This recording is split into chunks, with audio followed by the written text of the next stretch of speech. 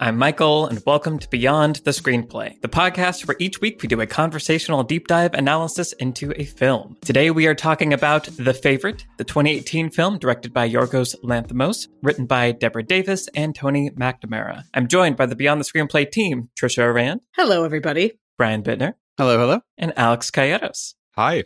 So The Favorite, I think, is one of our favorite movies. I think this is one of the movies where the Venn diagram of the four of us overlaps, and it includes like Eternal Sunshine and The Favorite and End of List, potentially The Matrix or Jurassic Park or whatever. So we have a lot of things that we want to talk about. Before we jump in, as usual, our Spotify question for people listening on the Spotify app is, who's your favorite queen in a movie? Or TV?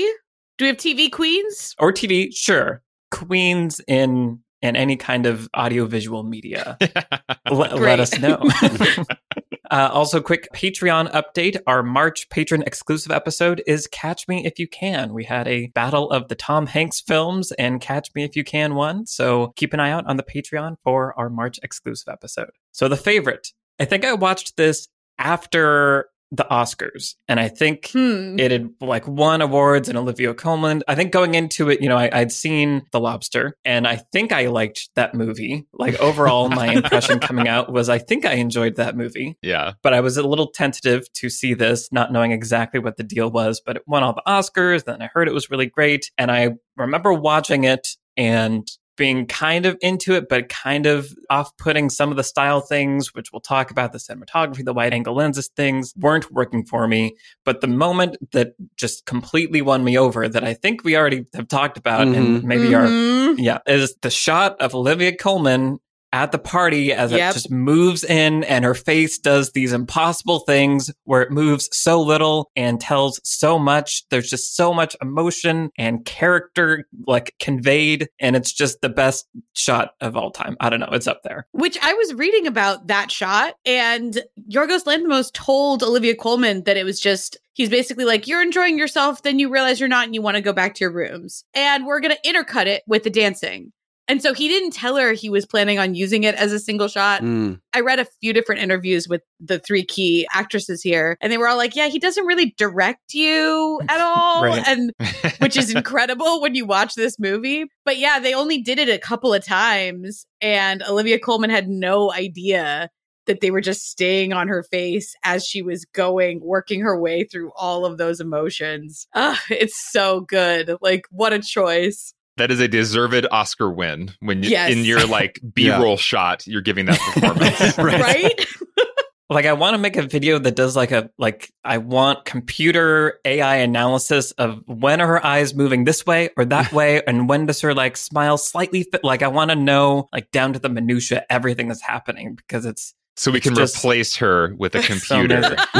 So we can fully appreciate how a great actor conveys things scientifically. Yes. That was the moment that the movie won me over. And then it went on to be this great power dynamics, people fighting over the love of, like, it's a play. It's just pure classic, simple drama. And it's so much fun. I love those kinds of movies. So it very quickly won me over after that. I love political dramas and any kind of political power struggles. That's why early seasons of House of Cards were so satisfying, because it's just fun to watch juicy power struggles. And this is the juiciest, because the power struggle is over a queen who essentially is the kind of this child. If you can meet her needs in a certain way, you can be in her favor and essentially be the political power of the government. And so what a fun, intimate way to do a political power story.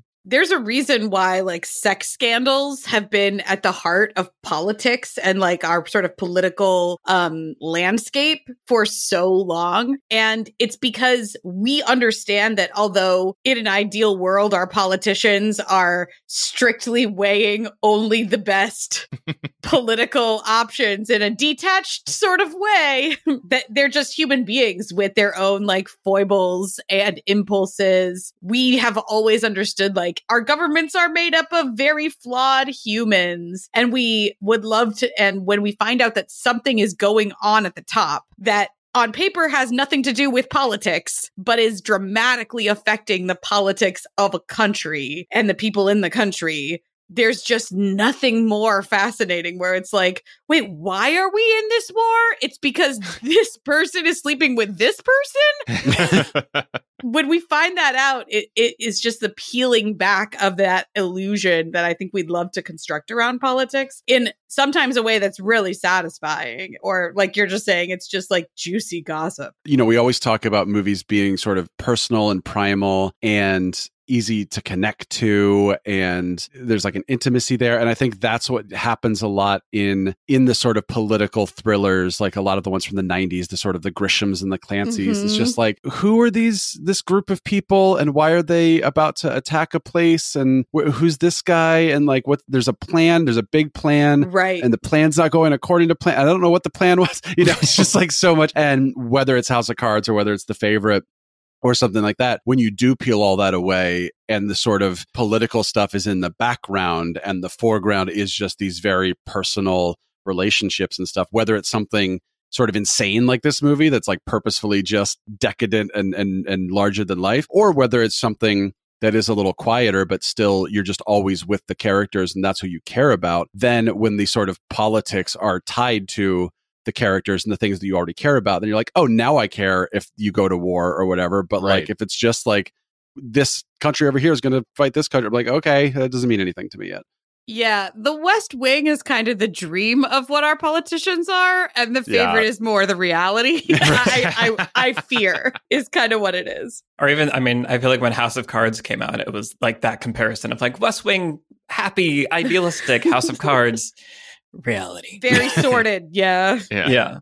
I've mentioned recently that I finally watched The Crown, and while watching The Crown, you know, it makes perfectly clear just the storytelling reasons why this setting is so just lends itself to story, because it's all those things that we're talking about of like power and the repercussions, like right, like the stakes of everything are so high, but also in this kind of like English court world, there's also all of these social constraints and an air of like we have to speak pleasantly, and like all the fights are done via subtext with smiles on their faces, and it just makes it that much more fun to watch these people spar when they can't hit each other directly. Until they do sometimes.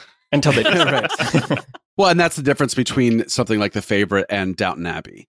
Like Downton Abbey is this great sort of delicious study in subtext, you know, where someone comes to dinner not wearing their correct jacket, and then Maggie Smith gives them a side eye, and you're like, oh, he's in trouble or whatever. And it's still fun. It's still so fun to watch that. I think the reason this movie is so refreshing is you expect a lot of that kind of stuff from costume dramas, and The Favorite is like, oh no, we're full on going into like sex and poisoning and like people just being insane to each other and pushing each other over and that kind of thing. And I think I was thinking like the opening scene with Emma Stone on the boat, and the guy starts just like masturbating. Carriage? Yes. Very different vehicle. The road boat? Horse-drawn boat. I'm going to take that over. No, leave it in. That's great. And the guy starts masturbating. And I was like, this scene doesn't necessarily have anything to do with like the plot or whatever. I mean, it's doing kind of a thematic thing, obviously, is the sort of like guy can do whatever he wants to this woman across from him. But it's also just setting the tone for this movie. It's like, this is not going to be Downton Abbey. This is going to be the guy who did The Lobster and Killing of a Sacred Deer. Like, this is that kind of movie. Buckle up, because that's what you're going to get. I really appreciate the Yorgos Lanthimos lens on this time period and this setting and this place, because there is such an absurdity to the culture of the English court at this time, and all the men in their like caked on makeup and wigs and the way people address each other. And there's something about the way he has like this wicked, weird sense of humor about it all is totally my taste. And so this is my kind of costume drama. I want to see them actually say lines like, I don't want to. I like it when she puts her tongue inside me out of nowhere. It's just so like, good. it's just so great, because it's like, after all this subtext and all this careful dancing around things, people just say something incredibly bluntly and shockingly, and it's just so satisfying. With Yorgos Lanthimos, there's other films of his that I appreciated. I kind of appreciated The Lobster. I really can't say I enjoyed Killing of a Sacred Deer, but I just love this movie through and through. And I think it is the marriage of his sensibilities with this time period that works so well for me. Yeah, I was thinking about expounding a little bit on the explicitness of the world and the dialogue. I was thinking a lot about that and about how gross medieval times were. And I know that this isn't exactly medieval, but it's early 1700s. So, we're out of medieval times, but it's there was, and I'm not, professing to be an expert in the accuracy of this dialogue. I assume it's not that accurate, but that there was a dirtiness and a casualness to, sort of sex and bodily functions. And when people are getting whipped all the time and there's chamber pots everywhere. And it's nasty. Gross. Yeah. And the movement to portray the time as very buttoned up, I understand, because we see that there's a really stark contrast between how we want to present, where we have the wigs and the makeup and everything is immaculately dressed and that veneer of politeness. But I think that highlighting also the disgusting and grotesque parts of the world and having the characters be frank about those,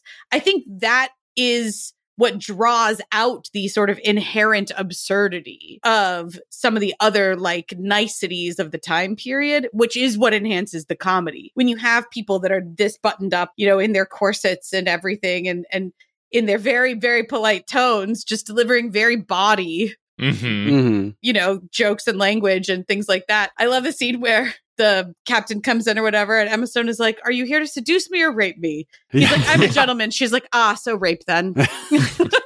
It's that exact thing. It's the matter of factness about the sort of seediness of what life is that brings out the comedy. Both of those things, both the Yorgos' style and the language, are this sort of cool marriage of these two extremes where the language is not, if the language was meant to be authentic, then it'd be boring and you wouldn't get those sort of delicious lines like you were talking about, Alex. And if the language was meant to be just modern, then that'd be super distracting. You're just, again, it wouldn't sort of put you in the magic of this otherworldly place. But just like the movie itself, the language is sort of its own thing. It's we're not trying to recreate this time. We're going to give you a very strong sense of this time, but we're going to do it in this very modern, stylized way that sort of lets those two things come together. Killing of a Sacred Deer, I think, basically takes place in our universe. The Lobster is meant to be this sort of alternate reality kind of thing. Right. But in both those movies, there's a sense of, I'm watching fairly real people have conversations, but nothing feels real. And that's very much by design, obviously, but it can be a little off-putting and keep you a little arm's length from the material, maybe, because it sort of, David Lynch does this too, where you're just I'm not quite settling into these people as humans, as characters, because everything is so unreal. And The Favorite, everything, it's this big body costume drama. So then that stuff feels more earned almost. I felt the same way when I saw 300. I was I don't know if Frank Miller's writing should be said by human beings. And I don't know if this Zach guy should be making movies, but at least it's this crazy Spartan, almost superhero-y kind of thing where nothing is meant to be real, as opposed to, when the same screenwriter, the same director tries to put quote unquote real people on screen. You're this feels so wrong and off-putting and that kind of thing. And I think that's why The Favorite is easily my favorite Yorgos movie, is because it sort of feels like the perfect marriage of his style and the content. Yeah, definitely agree. And it's kind of touching on this kind of historical accuracy conversation we were having with Hidden Figures. What does that even mean? And what do we even expect from movies? Talking about the making of this movie, I watched several behind the scenes things, and the costume designers and the actors, all of them were talking about kind of Yorgos's approach to everything. And something that one of the costume designers pointed out, there was no, I think a quote from Yorgos is historical accuracy was kind of in the car with us in the back seat, but we weren't really paying attention to it. Right. That's great. The big picture points are kind of true, and the rest, we just want to tell a story. These three people existed. Very big, rough outline. Yeah. Right. That freedom, I think, allowed all these things that we're talking about for them to bend our perception of this time period, which as one of the costume designers was saying, most costume dramas, the whole point is that everybody's wig is perfect and every dress is immaculate and everything is exactly, and we don't see the chamber pots. We don't see all these things that make it feel real. The point is to create an imaginary version of like, wouldn't it be great to live in old England and blah, blah, blah. Right. And Yorgos, they would put the wigs on and like have them, in between shots, they'd be like fixing the wigs and making sure everything's fine. And he would come and kind of just like poke the wig off and like pull some hair out or like kind of smudge the makeup a little bit. Like his whole thing was like, it shouldn't look perfect. It should look like there are people doing all these things. That allows us to laugh at it because it's showing the reality beneath the veneer, which I think is just really, really cool. And I appreciate about this. And like the costumes, again, the servants are wearing denim. Like there's all kinds of. Oh, really? Yeah. Like just think that they weren't even like remotely concerned about like, this is not what it would look like, but this is the gist of it. And now we're going to make a comment about it to draw out the kind of absurdity of all of it. Hello, listener. This episode of Beyond the Screenplay is sponsored by CuriosityStream, a subscription streaming service with thousands of original and exclusive documentaries. I'm here with Alex. Hi, Alex. Hello. Who is going to recommend a title that he recently watched on CuriosityStream. Alex, what did you recently watch? So last night, I watched David Attenborough's Light on Earth on CuriosityStream. Nice. I was so delighted when I went into the app to see that there was an entire David Attenborough collection of documentaries I have not seen narrated by David Attenborough. Because for me, the gold standard of nature docs are the BBC, David Attenborough narrated, amazing series. I've seen them all. I've rewatched them all. I need new David Attenborough content, and CuriosityStream has it. So I was very excited. Awesome. Well, if you want to check out all these amazing David Attenborough documentaries, you can sign up for CuriosityStream at curiositystream.com/screenplay. When you sign up, you also get access to Nebula, which is a streaming service created by a group of educational YouTubers. Lesson from the Screenplay is a part of it. Sage from Just Right, Maggie Mae Fish, a bunch of awesome creators. It's a place where you can watch our content ad-free and where we occasionally make original exclusive content for Nebula that you can't find anywhere else. So sign up for CuriosityStream at curiositystream.com/screenplay and get access to Nebula for free. Thanks to CuriosityStream for sponsoring this episode.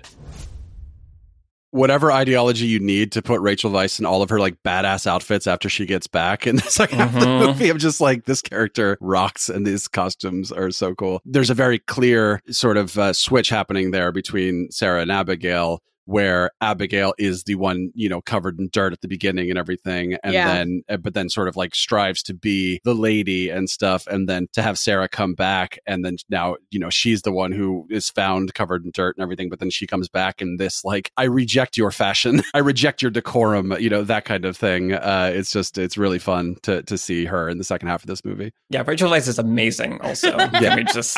All three of them are amazing. It's insane. And Emma Stone is amazing. And Olivia Colman is amazing. We need to have that out in the open. I know. It's like, as soon as you're like, she's the best person in this movie, you're like, no, they're all the best person in this movie. Yeah. Right. Well, the introduction of Emma Stone's character, Brian, you mentioned earlier about how she's riding in the carriage and like we see her show up covered in mud. And I love the way that the movie handles it, where we don't see her get covered in mud right away. And then we cut to her at the door. Which is interesting because that's not how it is in the screenplay. In the screenplay, it happens all chronologically. Editing. Done afterward. Yeah. It's brilliant. But then we have that. What we get is a payoff to that part of the story that's telling us something about Emma Stone's character. Because when she's explaining what happened to Rachel Weisz, she doesn't, basically say like, oh, I got pushed out of the carriage because everyone is mean to me kind of thing. You can see that she is basically trying to strategically present herself in the best way that she can. And it's such a great character introduction for her. And I love the low angle that she's shot from at that in that like opening scene. And when Rachel Weisz suggests like, oh, maybe, a monster for the children to play with, and she like goes and does her monstrous thing, it tells you so much about what Abigail is willing to do to get out of the position that she's in, where she's like, I'm going to do something goofy, like, because what if they're serious and they want me to be a monster? Like, do I need to do this? Okay, let's try it. And if not, I can play it off as a joke. The instincts are there. The survival instincts and the strategies are there, where she's kind of willing to, like, make herself absurd. Also, Emma Stone's facial expressions, just starting from the very beginning, but throughout the whole movie, are burned into my brain, the way that her face moves in this movie. It's so good. The monster moment was one of those moments from the trailer where I was like, I think I'm going to like this movie. Like, there's just something about it that there's like a playfulness to this movie that is clearly, that the trailer clearly shows off. Right. I also love that scene because it's these two opponents meeting, and we immediately, they're setting up the starting power dynamics and all that stuff. Like, rewatching it was fun to see, like, these two people are going to be trying to destroy each other soon, and it's fun seeing them in this, before the game is on kind of a thing. You get to meet the opponents before you then meet Queen Anne, and I think that's just it's a nice way to kind of set up all the pieces on the board. I think that's a nice first place to put them as we're coming into the story. I think what's so brilliant about the character design of the whole triad are you really understand there's a lot at stake for all of them. Even for Queen Anne, she has this, all this tragedy in her life with, miscarrying 17 times. Yeah. And really just seems like lonely and just wants kind of approval and love from anybody. Those are really high stakes for her. I mean, she's kind of an emotionally disturbed woman who really needs comfort and support. And physically disturbed and unsound, which we get into really quickly. Yeah. She's got these really high stakes for her own well-being. And then you've got Rachel Weisz, who has these very high political aspirations and very clear ideology about what needs to be done politically and in terms of war, and her vision for the country. I mean, she basically wants to be queen and wants to be almost like a military leader as far as where the country goes. And then you've got Emma Stone, where she's determined never to be out in the street again because she was a lady. She lost that status. Her family fell into disrepute. She's lived, we hear her hint at her life. It sounds horrible. I mean, she's basically been raped and used, and the lowest of the low. She's determined to never, ever be there again. So all of them, like, they can't afford to lose this game. And that's great character design, because it means that when you have those characters needing things from each other or trying to get one up on each other, to lose is catastrophic. And so they will do anything to win. And that a board that is set and you want to watch play out. It's present in every single scene, I think, too, which they do a really good job. So we meet Abigail, Emma Stone's character, and they didn't just make her like a servant who has nothing, who is, covered in mud and whatever. They make the other servants mean to her, which is like, the lie. Yeah. Right. You don't need to do that, but it's good screenwriting because it makes us sympathetic, right? If she were just like living an essentially fine life as a servant, where it's like, well, nothing's really that bad for you, like, being a servant's not that bad, but they kind of dwell in like how menial. And the sleeping quarters, they throw cold water on her and that like gross hunk of soap. I guess it's so disgusting. But yeah, they really, and then they make the other servants like really hate her and be mean to her and everything. It gets us on board with that character in the first half, where we're like, yes, get it, get out of there, like do whatever you need to do, especially because, we can tell that she's smart. We can tell that she has, like you were saying, come through hard times, and she's like resilient. She hasn't, she doesn't think of herself as being a victim. She sees herself as like, I'm getting out of this. Yeah. And that's a really easy person to root for. And I think that that's who you need. I would argue that maybe this movie switches protagonists in the middle when you see Emma Stone is driving the plot in the first half. And I guess she continues driving the plot, but she becomes so unsympathetic as the movie goes on that it almost is like a change in protagonist. But in that first half, we're really with her. We're like, absolutely, girl, get out of there. Go for it. It's a fun back and forth of sort of where your loyalties lie. Yeah. And the movie, especially the more that you when Sarah starts saying to Queen Anne, like, that's what love is. I tell you, you look like a badger because sometimes you look like a badger and that kind of thing. You're like, oh man, maybe she really does just genuinely love her and care for her. And it's not just, I need to be in power. So, so then you're sort of conflicted a little bit about whose side you're on, but it's also just fun to watch them screw each other over. It's like, I may have been okay with this movie if it was just, here's some bad people being terrible to each other, enjoy. But obviously the movie does the work to be like, Sarah and Anne have been like friends since childhood, and they're obviously in this relationship. And then Abigail, you care about her. But then like the Abigail thing is interesting, watching each of her little steps up into the first half power dynamic thing. Like some of them feel like, oh yeah, I'm rooting for you. And some of them feel like that was sneaky. That was a little tricky, and it works beautifully because as you see her, it's setting her character up to either become the like maniac she becomes in the end or not. You're sort of always kind of questioning what her intentions are. And I think that's fun. Like all the characters go on like such a journey across the movie as far as like the tactics that they're willing to use and the motivations, but it's all hinted at. It's all there the whole time. And that's definitely something that Yorgos talked about. He and Tony McNamara, one of the screenwriters, I guess, spent like 7 or 8 years working on the script. And one of their goals was, to make sure that these characters, you never felt like one of them was the good guy or the villain, right? But that it was kind of always changing. It's so well rendered in the script, and the actors talked about that's one of the things that drew them to this movie, is that it's there were not just one like contradictory, complex, 3-dimensional character for a woman, but 3. Like all of the main characters have this like complexity to them, and so it really does, it just makes a story so much more compelling. And I think, like you're saying, Trisha, there's for me a very clear switch that happens around the middle of the movie where it was like, oh cool, it's fun to see like Emma Stone playing this game, but then your allegiance, you start to appreciate Sarah more, and you start to see that how maybe Abigail's kind of like fatal flaws, that maybe she wants too much, is she reaching too far, and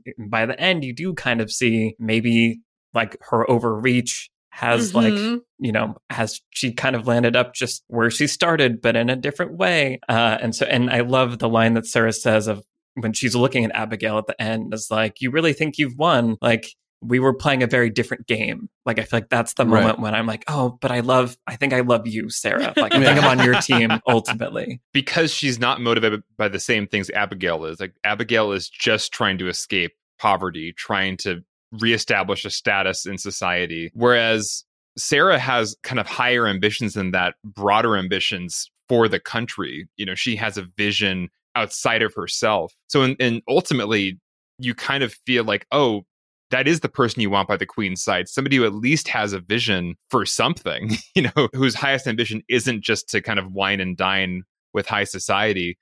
But yeah, maybe you don't like Sarah's vision, but she has a vision. Queen Anne certainly doesn't have any vision. Does seem like there's been a loss at the end of the film where the person with the Queen's ear has no opinion really at all about the country.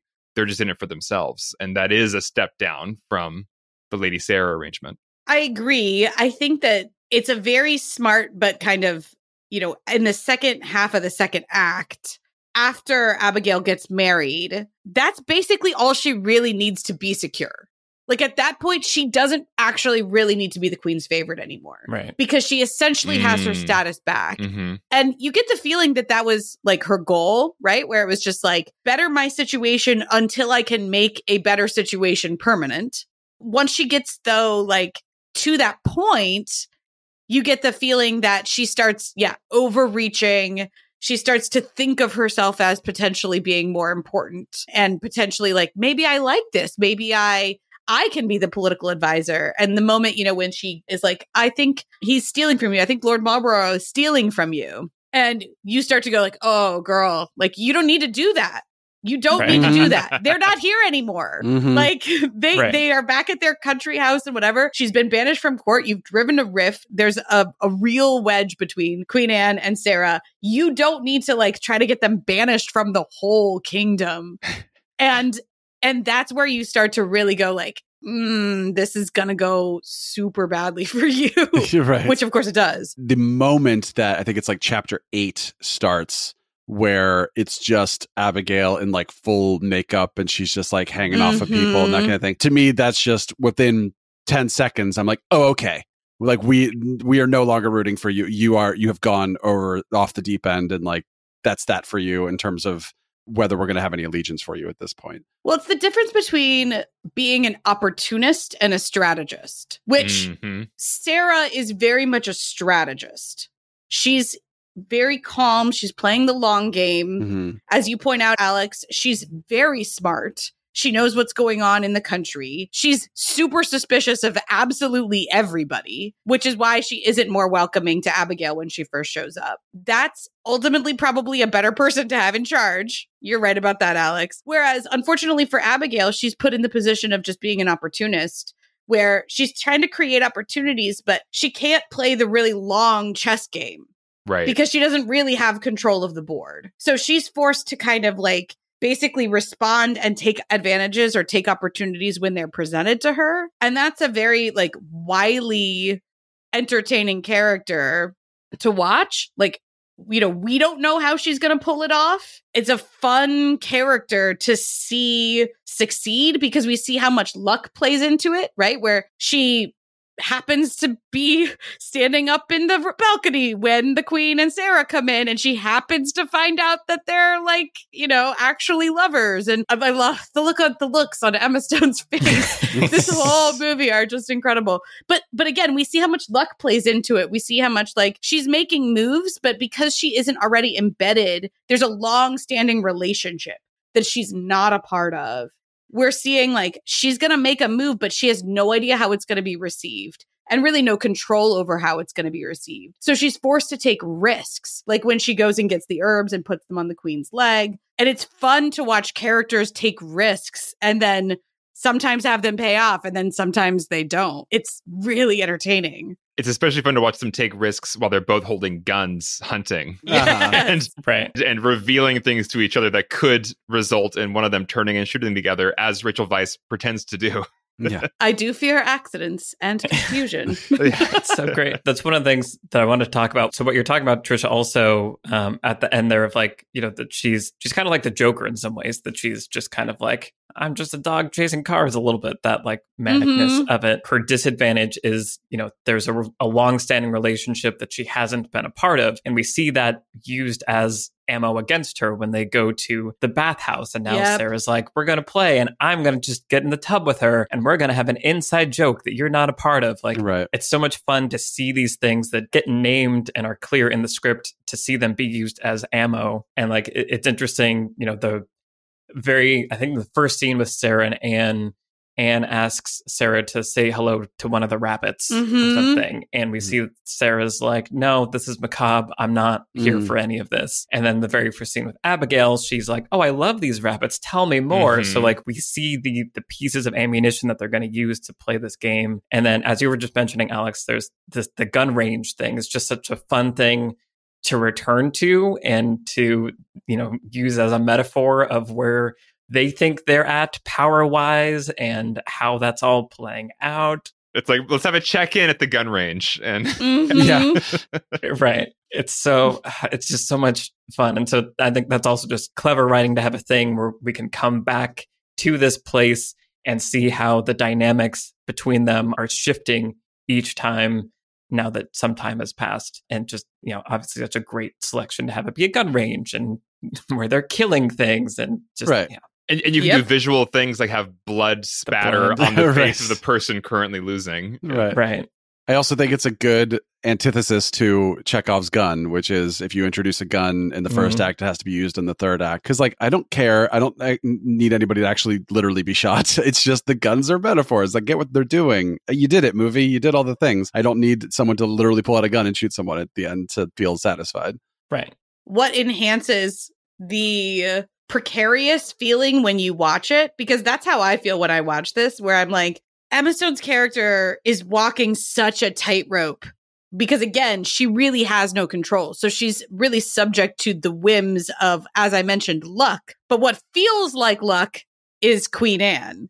Queen Anne is so, I guess the word I'm looking for is capricious, but like we have no idea. You know, you mentioned that she's basically a child. I think that that's the obvious descriptor. And I think that that's like kind of true. But at the same time, there's a really complex character there that is smart enough to not know when she's being manipulated, but to sort of always suspect that she is. Right. And so, like, I think that's a really critical component of Anne's character, where her whole life she's never known if anybody really cared about her. Right. Or if every single person in her whole life has been trying to play her.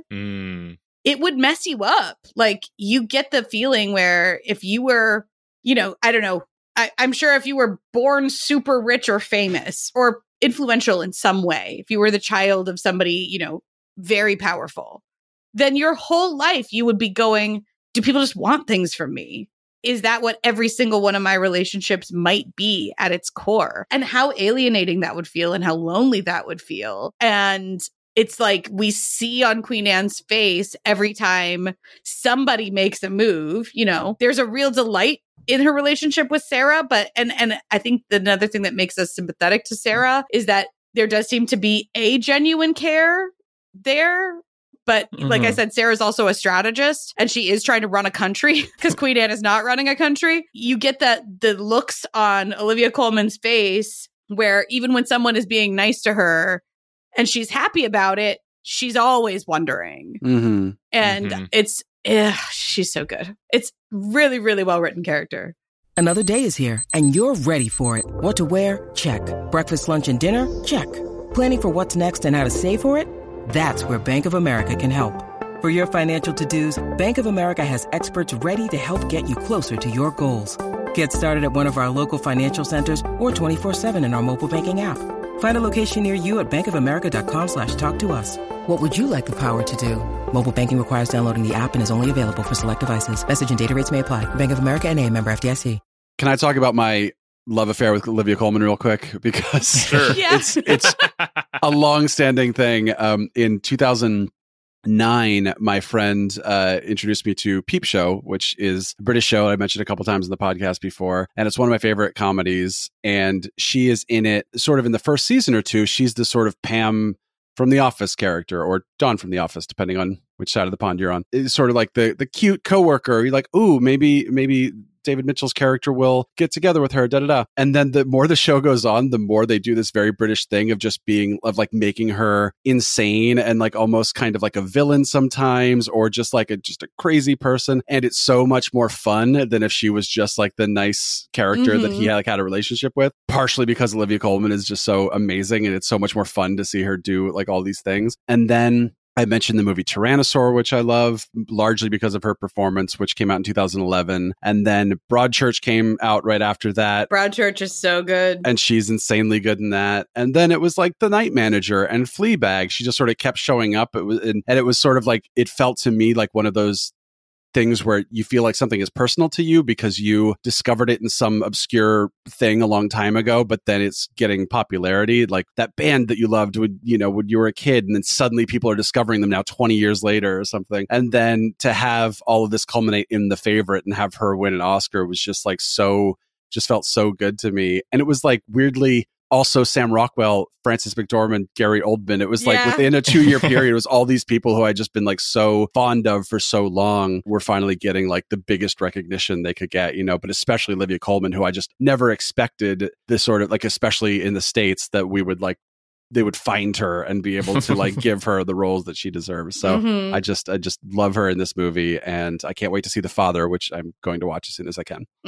Well, and it's like so I was looking at the script a little bit, and there's very little of the depth that I think comes across is on the page. Like there is enough of that, and kind of like you were saying just a minute ago, Trisha, Anne is always worried about like how people see her and what they want from her. And the first thing she's saying was, how was my speech? Did I have a lisp? No, you've never had a lisp. But well, that's why I was worried, because somewhere I thought that like mine had a lisp. So maybe it was just like it's hilarious. It's a great opening couple of lines for the character. But so there's just like these little seeds of insecurity, and she has, that beautiful moment when she's with Abigail and she explains what the 17 rabbits represent. I feel like that does a lot to be like, oh, okay, we understand a lot more about this character. But yeah, Olivia Colman is able to just add so many layers to every single moment and every little thing when she's yelling at the poor page guy that looked at her but didn't like Did you look at me? Or yelling at the musicians to stop playing. Yeah. Right. Yeah. So it's like it's doing its surface level thing of being funny or, portraying how kind of like untethered she's becoming. But there's always this kind of like humanity at the core of it. And I think it'd be really easy to play this character not that way, to not have that be at the center. And that's just one of the amazing parts of her performance in this movie. Like we've mentioned before, she is intelligent in her own way as far as how to get these women to kind of fight over her. Like she enjoys making them jealous. She points out many times, am I making you jealous? Do you like this? She knows how to push Sarah's buttons with Abigail. So she's also playing her own game, even if it's just a more emotional game as the other women. We want to think of her, or like we're invited to think of her as her insecurities making her almost innocent. And especially when we see near the beginning that she doesn't have a lot of political savvy, where they're like trying to explain the war to her. She's like, well, we've won the war. No, we haven't. We still have to, we've got them on the run, but we still have to, we don't have a peace treaty with them. And she's like, oh, I didn't know that. It's like, you didn't know that. Okay. There's that temptation again to dumb her down. But I think that the woundedness is a big part of it. The directness of her relationship with Sarah is also a huge part of it, as you're mentioning, Alex, where, when Sarah pulls her aside and is like, you're enjoying this. And she's like, yeah, I am. I can tell that you're fighting over me. Because at the scene at the bathhouse, we're wondering, does she know she's being manipulated? And it's like, oh, she does know she's being manipulated. So she's very present in this whole thing. That's why I think this movie feels like a real triangle, where it isn't just a tug of war with Queen Anne in the center having no control. In fact, that's the whole thing. She has all the control. Right. And so what she decides to do, which is kind of the whole thematic point of this movie, in my opinion, which is about sort of, like how arbitrary power is, right? Yeah.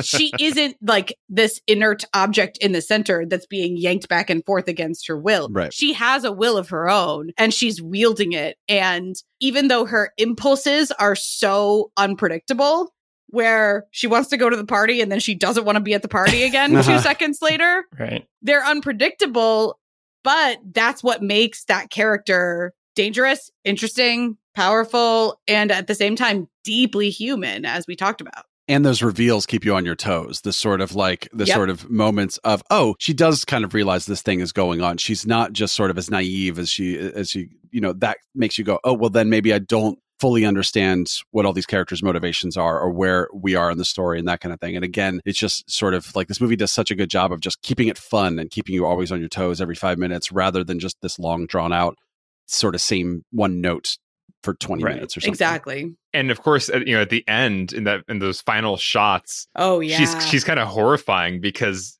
she's almost become this sadist where she's lost Sarah, she's in total pain, she's like half paralyzed at this point. It's like, what does she have to live for anymore? And so she's just kind of, in a way, you have a sense that her new relationship with Abigail is this just sadistic, kind of sad, weird, ugly relationship where she has this servant essentially to kind of massage her oozing leg. And it's a horrifying ending. It's a wonderful like arc for the characters. It's a beautiful disillusionment arc, final image of Abigail on her hands and knees, her head's being gripped by the queen in this like this power kind of move. It's just so good. Yeah. It's one of my favorite kinds of endings is like just bad people being miserable at the end. Like, Social Network, just like, yeah, you don't get to be happy. You don't get, your character arc doesn't get completed. Your character, like you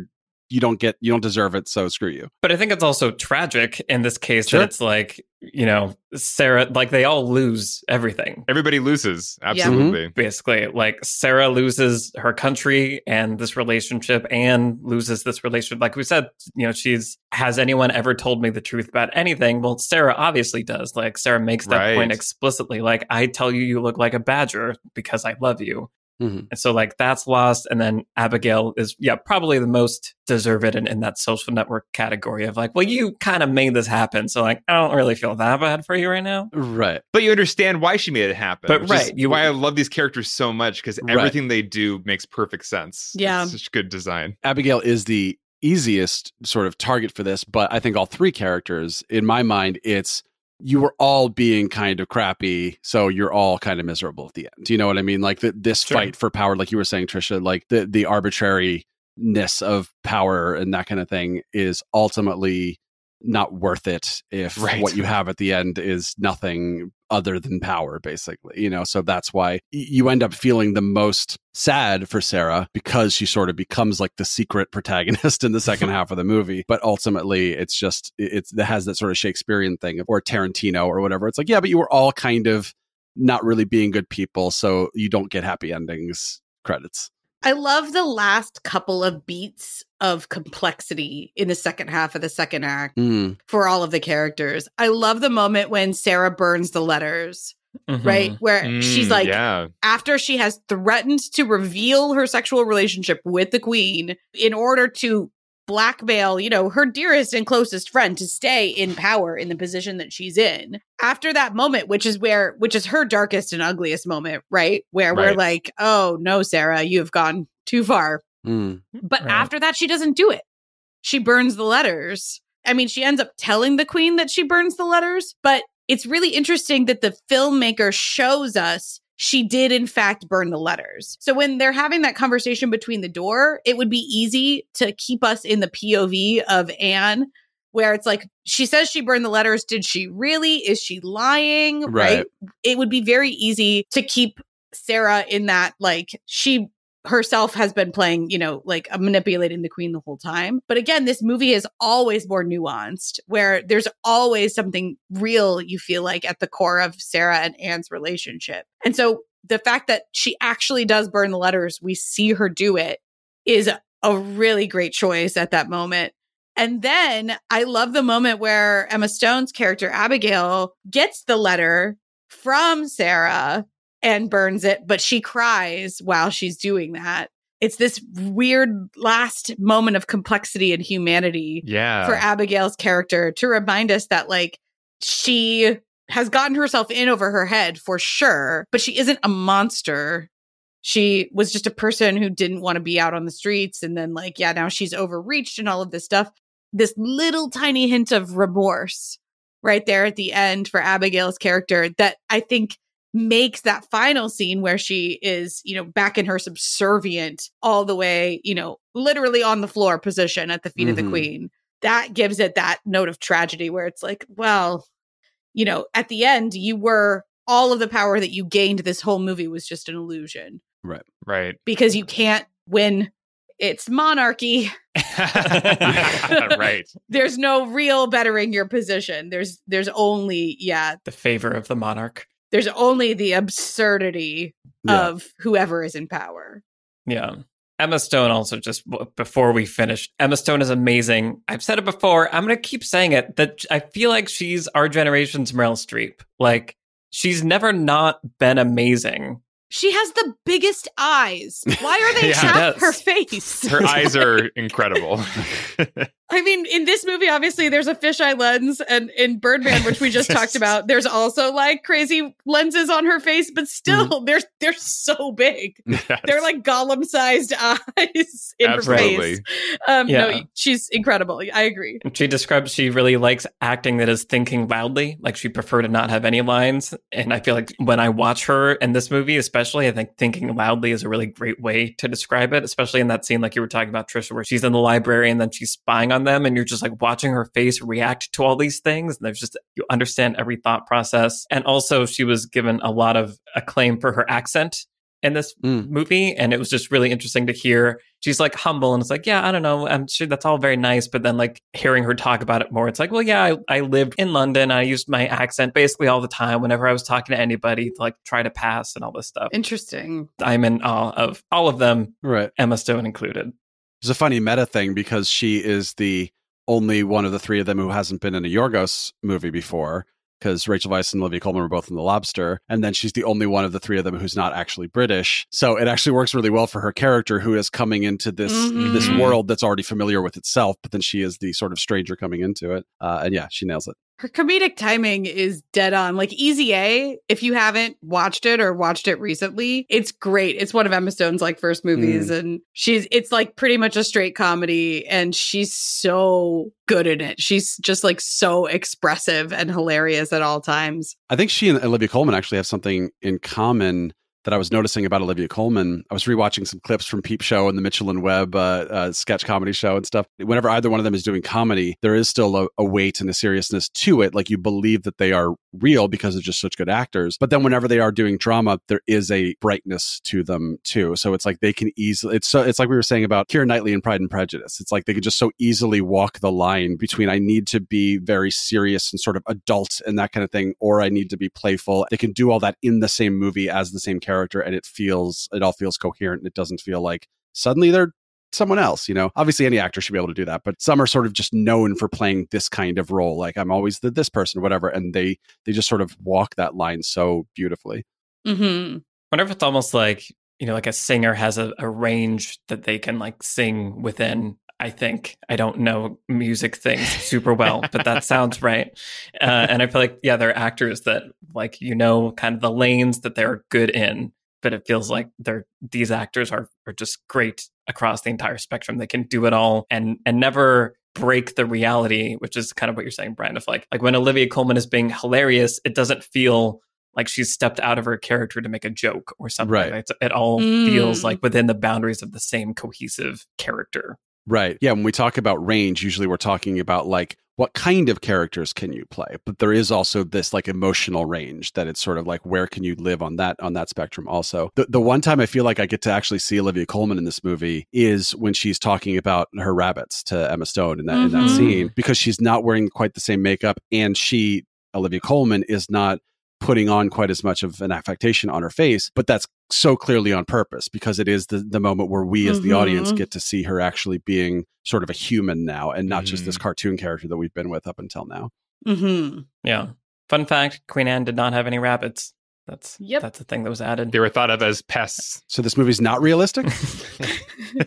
Shocking. The last thing that I want to make sure we talk about a little bit is the cinematography. We touched on it early, but to kind of bring it back, there are these moments like what you're describing, Brian, where we're getting to just see these people being completely vulnerable and open, but they're always shot in these weird ways. And Yorgos, hearing that everybody talk about working with him, it's like he would go up to the DP and say, what's the most like conventional way? Like, what do you think is the normal good way to shoot this? Cool. Let's do exactly the opposite. Yeah. Like that was literally a thing he would say. And I feel like sometimes it really works for me. Sometimes I think the framing of it and the use of decently wide lenses really captures things. But I think it can go a little bit too far when it gets into fisheye territory. So I'm curious to hear what your guys' thoughts are on all of that. The thing I noticed, I didn't even remember the fisheye stuff from after having seen the movie in the theater, which is a good sign because it means that it didn't. I probably noticed it when I was watching the movie, but it didn't stick with me as some distracting thing. The thing I noticed this time, actually looking for it, is almost every time it goes into like full fisheye, it's sort of from a distance, an intimate kind of thing. And I realized it actually kind of gives the movie a security cam feeling. Yes. It feels like I am like a fly on the wall watching a security camera in a time when there weren't security cameras, obviously. But if we shoot at this lens where we're sort of, the camera's like up on like the high wall and it's panning, sort of following the characters going the way a security camera would. And it kind of puts me in this state of, I get to watch sort of behind the scenes what's actually going on with these characters. I don't know if I think it's a great choice stylistically, whatever, but I realized it was actually doing something functional to me this time through when I watched it. So that was interesting. I think I used to have more of an aversion to wide angle fisheye kind of shots. I think it used to be more my film school days. It was like, oh, I hate it. It looks too much like almost like a home video camera that's too wide, and I want the out of focus background, like the cool cinema thing. And I think I've really come to appreciate when it is used for what feels like an emotional reason. And I think in this film, I think, there are a couple of moments with extreme fisheye where like a carriage is going by and it's just like this. Or like Emma Stone walks right next to the camera and insane. It's an impossible camera move that's on a Technico tripod swing. Yeah. So there's definitely shots where it's calling maybe too much attention to itself for some viewers. But overall, there's the absurd shots where like my attention is drawn to the fisheye bubble nature of the image. And most of those watching it again actually do work for me because they just are another tool in the toolkit to reveal the absurdity of this time and place. And I think all of the idiosyncrasies that Yorgos Lanthimos brings to his movies, they all work for me here because of the setting, because of the satirical nature of the content. And I also love, in a less satirical way and more just kind of emotional, sometimes like sad way or awe-inspiring way, the wide lenses, giving these tall ceilings, making the rooms feel so cavernous and so big, and the people feeling so small in them, has a real emotional impact of just loneliness. Queen Anne is in these like giant rooms with tall ceilings all alone, and all the figures are always very small. And I think that's a really important overall feeling for the film. I very much agree. I think it's doing something, sort of tonally. I think it's also doing something thematic to me. So this movie has a lot of interesting images and ideas about cycles without necessarily having like circular images in it. I think that the fisheye lenses, as you point out, Alex, create this sort of maze-like or sort of trapped claustrophobic feeling where you can see the ceiling. You can see like where the walls come together and the corners and everything, where even though it's a huge room,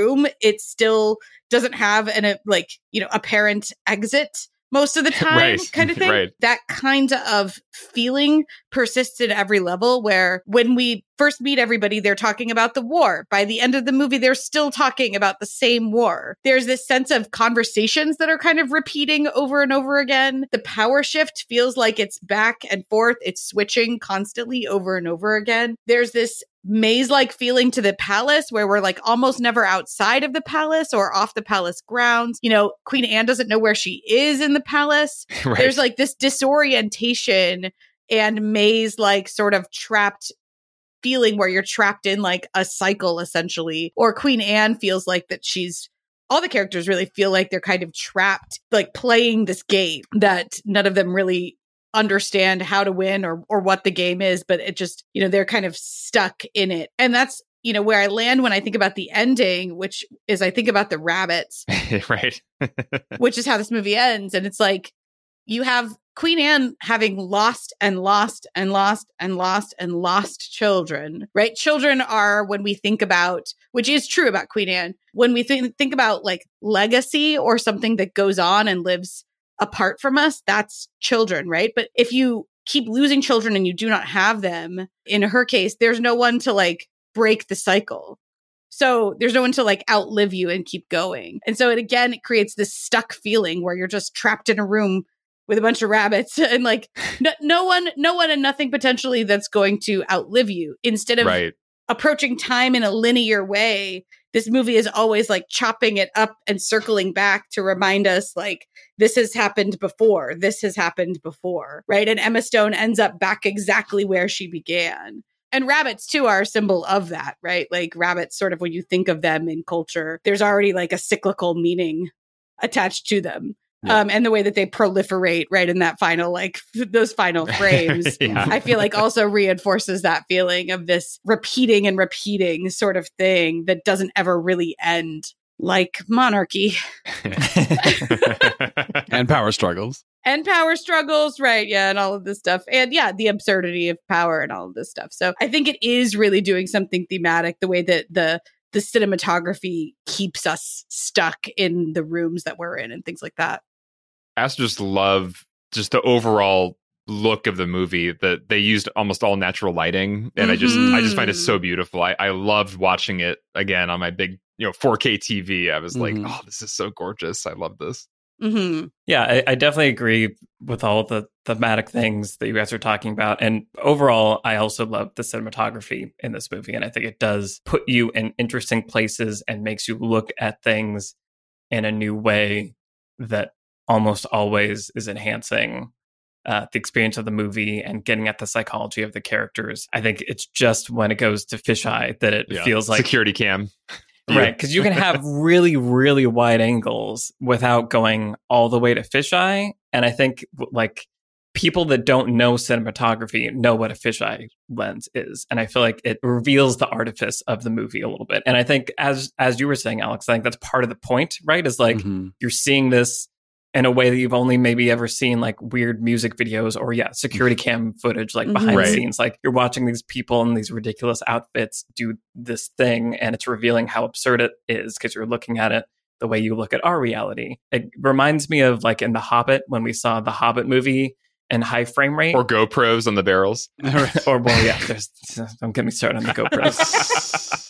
But like there's something about like film, the way we've for the most part experienced the visuals of film language that make it feel like movie, and the way that 60 frames per second breaks that for me. The super fisheye thing breaks it for me a little bit too much also. But otherwise, I think the cinematography is gorgeous and is achieving so much and it is an example of why it's fun to break the rules and to say what's the normal way to do that. Cool. That's number one, what we're not going to do. Now let's go figure it out. This is a great example of how that approach to telling a story can, when married with the right story, can deliver something truly special. Agree. When you need mealtime inspiration, it's worth shopping Kroger, where you'll find over 30,000 mouth-watering choices that excite your inner foodie. And no matter what tasty choice you make, you'll enjoy our everyday low prices, plus extra ways to save, like digital coupons worth over $600 each week. You can also save up to $1 off per gallon at the pump with fuel points. More savings and more inspiring flavors make shopping Kroger worth it every time. Kroger, fresh for everyone. Fuel restrictions apply. Want to go around and say what lessons we're going to take away from The Favorite? Trisha, do you want to start us off? Sure. So there are also 3 men in this movie. Yeah. Who are also great. They are also great. And I just want to talk about those characters for like a really quick second. They are very, very supported characters, but you do need them. And their design is really cleverly matched to the 3 people that they end up sort of like interact with, other 3 main characters. So you have Nicholas Holt's character, Harley, who is actually most, I think, in personality, most like Sarah, where he also is a just very practical sort of strategist. Right. Not really interested in like anything other than getting his way, pretty much, in the kingdom. Then you have Joe Alwyn, who plays Masham, who is, paired most often with Emma Stone's character, Abigail, but he is more impulsive. He, kind of is sort of well paired with her in the way that like she can take perfect advantage of him, pretty much, in a way that she can't with Harley. And then you have James Smith, who plays Godolphin, who is very like, we don't know much about him, but he's just holding a duck the whole time and like stroking it. It's a really good image almost, or like match sort of in a way for the queen. You get the sense that he's not doing anything really. Like he's just kind of along for the ride, and is potentially being manipulated by other people. And so it's kind of just this really smart little counterpoint where it's like, and then also there are these 3 men. They're also caught up in this game and like, being played and also attempting to play their own sort of versions of the game. I love the scene with Masham where he and Emma Stone are in the woods and she's like literally beating him up and is like, but aren't you in love with me? Like, all of their interactions are great. It's just good. Like what kind of person is needed as the counterpoint to this other person in this scene. And I love just how these 3 men are drawn and how they're played. And there's a lot of unselfishness from all 3 actors where they understand the scene is not about them pretty much at every time. Like, especially James Smith, who's just there with his duck the whole time. Like, he knows this scene is not about him, but he's still great in it. I don't know. I really like all 3 of the male supporting characters here. So for sure. It is important to note, that they are there and play a critical role because it's not just 3 people in a room, right? There's You have to have a little bit of other like knobs you can turn and moving parts. Yes. Right. Moving parts. And it's also fun to sort of give them some of the boring political stuff. Yeah. So it's sort of like let them go play army or whatever. Right. Well, we can like hang out with the three characters we actually care about so that those characters don't have to do that work. You can kind of sort of like brush it off on those guys. Yeah. Nicholas Hoult is one of my favorite actors, and I love him in this movie so much. His delivery of every line in this movie is perfect. Yeah. I forgot he was in this because he's also in The Great, which is like the sort of spiritual sequel TV show. That's Tony McNamara, yeah. From Tony McNamara, yeah, who wrote The Favorite. And so it was like watching it, I was like, oh yeah, you're in this too, as also like a crazy political, crazy costume drama political person. I love it when he shoves Emma Stone down into the like gully or whatever it is. Yeah. It's great. People falling down always makes me laugh. It's one of those things that like I can't logically explain why. Like I can make arguments for like certain kinds of humor that's just like objective, like you make a joke and has a punchline. People falling down always makes me laugh. And there's a ton of that in this, so I love it. There you go. Brian, what's your lesson? So obviously we talked a ton about power dynamics because that's what this movie is. But I actually, this time watching it, I made a note every time there's like a power dynamic shift or like a tactic done to see what happens next. So I have this list of like 30 moments or something where it's just constant throughout this movie, which is just really fun to actually take note of each little time something happens. Something as simple as Abigail coughing and then saying, sorry, I must have gotten sick while I was fetching the plant to help your leg, which is like obviously sets the whole thing into so obvious. Yeah. Right. But it's just fun to watch all those little moments. I think this movie is just like a masterclass in power dynamics of how to use them effectively. Because it's not just, the dynamics shift back and forth, because that's fine, but that's not interesting enough to sort of make a movie. They increase in frequency and severity, as any sort of plot thing should, ideally in a movie. And then the first half, it's all about like the rise of Abigail. And then midpoint, Abigail gets sort of everything she wants. And then things change. And then now it becomes this tennis match back and forth where, again, now the stakes really start to come into it, where now it's not just, I want the queen to ask me to come to her bedchamber tonight instead of you. It's like, I might try to kill you or banish you and that kind of thing. And then, as we said, we're not sure who we're rooting for. So it's just sort of this great roller coaster where the first half is this build to the midpoint. And then it's sort of like all sorts of loops going back and forth as we follow these power dynamics. And then, of course, I love that the ending, as we talked about, is just none of this was really worth it. Power dynamics is something I never really thought about that much before. Obviously, you know them when you see them, and obviously they're a huge part of like storytelling in this kind of story. But this was the first time where it was like the main thing I thought about when I was remembering the movie before watching it, just the other night. And I just think it's really fun to go through and actually study why they work so well and why each one is not just the same one you saw 5 minutes ago. Again, it's building, it's faster, it's more severe. It just makes the movie just a really fun watch because of how the dynamics themselves have dynamics. No, yeah, I think that's an excellent point. And kind of, I think you said earlier, Trisha, it's not just like a tug of war game, right? So it's not just the same scene over and over again for 2 hours. There are all these changing things. And I think it's, as you're saying, Brent, is what makes this special. And I think it's very smart to go through and track all of this because, as you're saying, it's such a great example of what it looks like when it's all working and why it can pay off so nicely.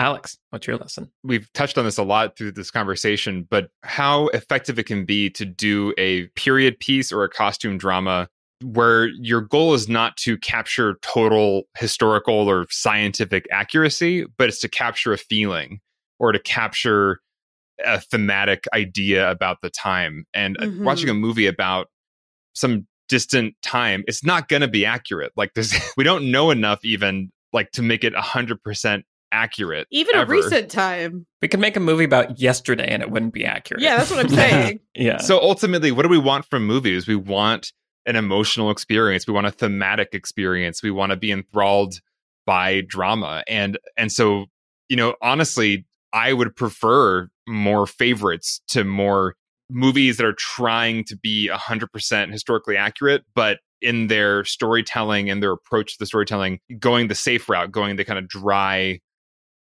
here's the very flat version of the story to make sure we come off as accurate as possible. No, don't give it to me flat. Give it to me with all these bells and whistles that are enhancing the themes, enhancing the absurdity of the time, or whatever emotion you want to get across from the time. Like, that actually gives me the full spectrum experience of the period you're exploring, not just the kind of like textbook experience. I really love the line this movie manages to ride, where it doesn't go full on. Like, I remember Marie Antoinette, I only saw it once when it came out, the Sofia Coppola film, but that one felt like it crossed some boundaries that took me out of it as far as the anachronistic elements. This one somehow is in this perfect lane where there's definitely clear anachronisms and there's lines being said that would not have been said at the time, but I'm never taken out of it. It all still feels like it flows from the same source. I don't know. So whatever he's achieved in this movie, I would love to see it attempted elsewhere in different time periods. Just whatever your theme is, whatever your feeling is, go for that, as opposed to you being a slave to historical accuracy. Yeah, I fully agree. And I think that when we talk about historical accuracy, quote unquote, we often talk about it like it's science or something, or math, right. Which is just arbitrarily true. It's not like, it's not, history is not like science or math. Right. Because I have a friend who is a history teacher, and one thing he always reminds his students of is history is stories. The people who tell those stories are the winners, the owners, and those who have power. Mm-hmm. And the people who do not win or own or have power, their stories are told for them or forgotten, which means that history by its nature is subjective. Mm-hmm. And so anytime you're telling a historical story, not just like in a political sense of like you have to navigate the subjectiveness of history, but also it's really silly to marry yourself to historical accuracy as though it is science or math when it is definitely not. Right. Like, there is the one objective thing. Right. So I think that that's just like, this movie isn't necessarily trying to do something like Hamilton is, for example, right? With quote unquote historical accuracy or whatever. But it is operating in that space of, well, who cares, right? Like, let's actually just tell a story, since all of history is just stories anyway. Right. And potentially getting more powerfully at a truth through the exaggerated telling of that story. Mm-hmm. Precisely. Yeah, I feel like the whole conversation we could have on Yes. this whole thing. Mm-hmm. But yeah, I think that's definitely a really important thing to keep in mind. Just, yeah, the notion of historical accuracy is kind of a falsehood.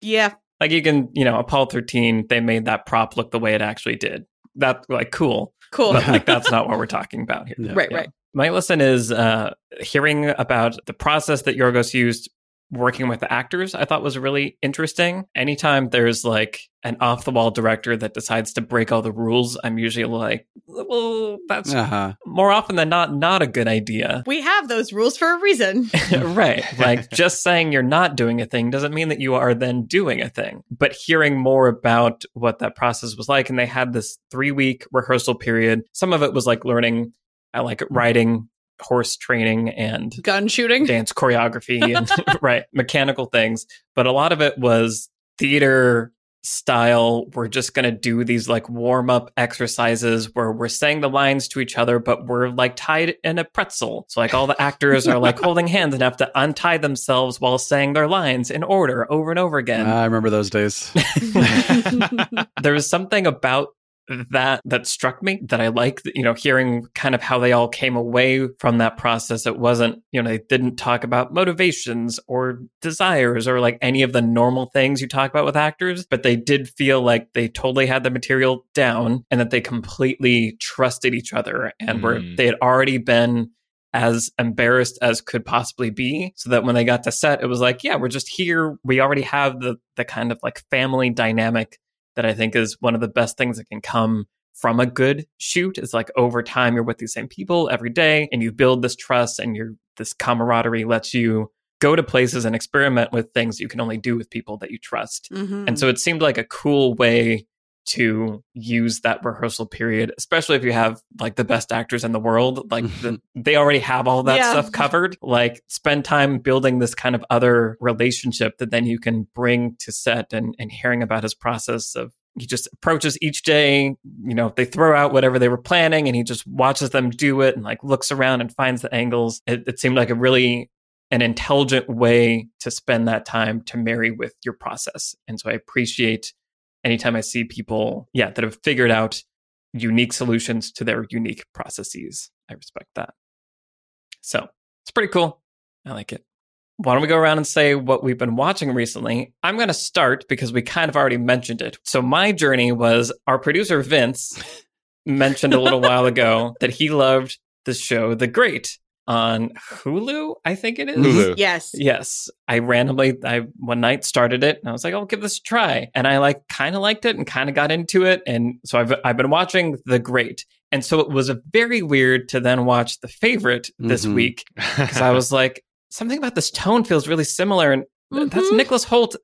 He's playing the great character, basically. Like, he says hurrah several times in The Favorite, and in The Great, he's constantly saying huzzah and throwing things and breaking. And so I immediately went to IMDb and was like, oh, it's the same writer. Okay, no. that makes sense. So that was, I had that whole arc happening while also watching The Favorite. So anyway, so it is interesting, like you're saying, Brian, it's like a weird spiritual like cousin of The Favorite, and it has this weird, not bothering with any kind of portrayal of historical accuracy. Like, none of it really makes sense, and just the tone of it is kind of fun and whimsical, and a language is offensive, and just it's kind of all the things that The Favorite does, but in a TV show, and a bit like bigger and more toward the comedy side. Ultimately, it felt like a little bit much episode after episode, but it was fun to see that that taste applied to another historical period costume drama kind of a thing. So that's what I've been watching. Nice. Yeah. Trisha, what have you been watching? I recently watched a movie called Ava. Probably not quite saying that right. It's a French film from 2017, directed by Léa Mysius. I'm probably wrong about all of these pronunciations, just as a heads up. And I tried to look them up. All of the people saying everyone's names are also French. And so I'm just sorry. But it's a movie about a young woman. The character's actually 13 years old. She's played by Noé Abita. Wrong on that, probably. But she's a lovely French actress that I've seen in a couple other things, and I really, really like her. The central character of this film is 13, and she finds out that she's going blind just for like a rare, weird eye condition. And so it's kind of this female coming of age movie. She and her mother are spending the summer at this like trashy beach in the south of France. She falls in love with this like older boy who like rides a moped and steals stuff, and but she's like slowly going blind and doesn't want to tell him. And it's got this Moonrise Kingdom-y plot to it almost, where they kind of like run away together. And there's all this like imagery of them like kind of out in the wild where they're like covered in mud and they're just like, I don't know. It's really interesting French sort of, very like sort of raw take on a coming of age story. And so I really, really liked it. Like I said, it's from 2017. It's called Ava. Definitely check it out. How do you spell that? Just so we know. AVA. Also, there's a movie with that title apparently starring Jessica Chastain from a year or two ago that I guess was maybe not good, but so don't watch that. That one's probably Ava. You don't want to watch Ava, you want to watch Ava. Ava, this lovely French movie. Yeah, obviously. Yeah. Great. Brian, what have you been watching? I have been developing a project on my own that's sort of inspired by Dazed and Confused and set in the 90s. And I realized, speaking of spiritual sequels, I had not seen Everybody Wants Some, which was really? Yeah, Richard Linklater's like follow up to Dazed and Confused, more or less. Then my girlfriend said, well, have you seen Suburbia? Which is Richard Linklater movie from the mid-90s based on a play by Eric Bogosian. And I said, no. And she said, well, let's watch Suburbia. And then she said, have you seen Reality Bites? And I said, no. And she's like, what is your problem? Who are you? What is your problem, Brian? How have you not? You hadn't seen Reality Bites. No, oh my gosh. I was like slightly too young in the 90s to then like not go back and watch some of this stuff. Wow. So, which is not Linklater, but it's like super 90s, just like Suburbia. Very related. Yeah. Yeah. And the reason I'm lumping them all together is because I'm sort of fascinated by this Linklaterian no plot kind of thing, as you know, we talked about in Before Sunset, where it's like there is a plot And while I'm watching the movie, I don't feel like I'm watching the movie. But when I'm done, I'm like, I definitely watched a movie. Like things happened and characters changed and there were, things. And I'm just sort of fascinated. And sometimes like you don't realize the inciting incident was the inciting incident until an hour later. And then you're like, oh, okay, that's what that meant, which just feels like it goes against all the rules of having a strong dramatic question, knowing where we're going. Dazed and Confused, everyone's going to a party. The party never happens. It doesn't matter. Everybody wants them. They're talking about the start of the baseball season, which doesn't happen till like months after the end of this movie. So I'm just sort of fascinated by what makes it work. And it's a lot to do with the conflicts and objectives from scene to scene. So even if there isn't some big picture thing that you're sort of waiting to see what's going to happen an hour from now, you're just very focused on this individual scene and what these characters are sort of trying to one up each other. They both think they know how the world works, and very sort of 90s angsty, like, I don't need your rules. And well, rules are how I got this money. Well, I don't need your money, that kind of thing. So there's this ton of like thematic pontificating different ideologies and stuff. And I don't know, like, would any of these movies work better if there was maybe some more moviness to them where I felt like there was kind of, I don't know. I'm not going to argue that they're perfect as is, but I am fascinated by what makes them work without some of that other stuff. And a lot of it has to do with just like, make sure each scene has like the conflict and the objectives you need, and make sure everything is tied together thematically. So at the end, you feel like you understand why all these scenes were together and who these characters were and what they were fighting for, or why they were so aimless and what they needed to sort of figure out about their lives at the end. So yeah, I would recommend all of them, but especially watching a lot of these kinds of things in a row was just really interesting to study the sort of the like plotless, but they actually have a plot that you didn't realize was there. Maybe, I don't know, kind of movies.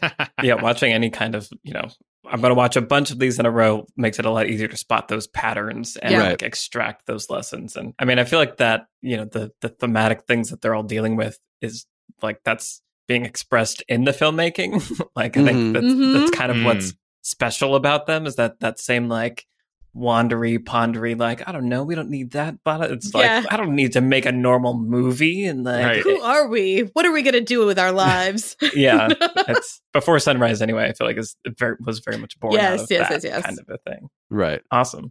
Cool. And Alex, what have you been watching? I've been watching It's a Sin on HBO Max, which is a new series from Russell T Davies, who created the original Queer as Folk. And it's really well done. The first episode is great. It's a beautiful introduction to this group of gay friends in the 80s in London. And it's right at the start of the AIDS crisis. But the first episode takes place before they even know what's going on. And so it kind of begins in this exuberant way where it's like all these young people coming out, and kind of finding their family, finding their friends in London. And I'm sure the rest of the show is going to get a lot more tragic, but it's off to a great start. And I really appreciate the way he handles these characters, because it's the kind of gay story that's like a celebration, and it's fun, and it's not about people being victims or just kind of like suffering. It's really about just like the humanity of this group of friends. And it's interesting because I was reading Russell T Davies, when he created the original Queer as Folk, actually tried to avoid the AIDS crisis because he was just so tired of gay stories being connected to that, and he wanted to just create just like a different type of gay story. But now it's we kind of come full circle where we have a lot of gay stories, and it's not just this one narrative. So now he feels like he can go back to his actual experience in London in the 80s and tell that story about the people he knew and all that. So it's off to a great start. I can't wait to keep watching it. It's a Sin on HBO Max. Nice. Yeah, I've also been watching and enjoying it. And the first episode is it's almost like the beginning of Shaun of the Dead, where it's like, I'm having fun and this is all fun, but like something's going on in the background that you're just sort of getting these hints of. Like whispers. Yeah. Right. Neil Patrick Harris is in the first episode, and he's sort of the thematic arc of what the sort of show is going to then become. And it's sort of a nice way of setting this tone of, like you were saying, Alex, it's fun, but also it's not just fun. There's more to come. Stay tuned. Yeah, he's great in the first episode too. Neil Patrick Harris, he's really wonderful. Nice. Awesome. Well, this has been our conversation about The Favorite. We want to say a big thank you, as always, to the patrons that make this show possible. Thank you as well to our producer, Vince Major, and our editor, Eric Schneider. I'm Michael Tucker. I've been joined today by Trisha Rand, Brian Bittner, and Alex Calleros. As always, our Twitter handles are in the show notes. Send us a tweet and say hi. If you enjoy the podcast, tell a friend about it, and we will see you in the next episode. Bye, everybody. Bye-bye. Bye.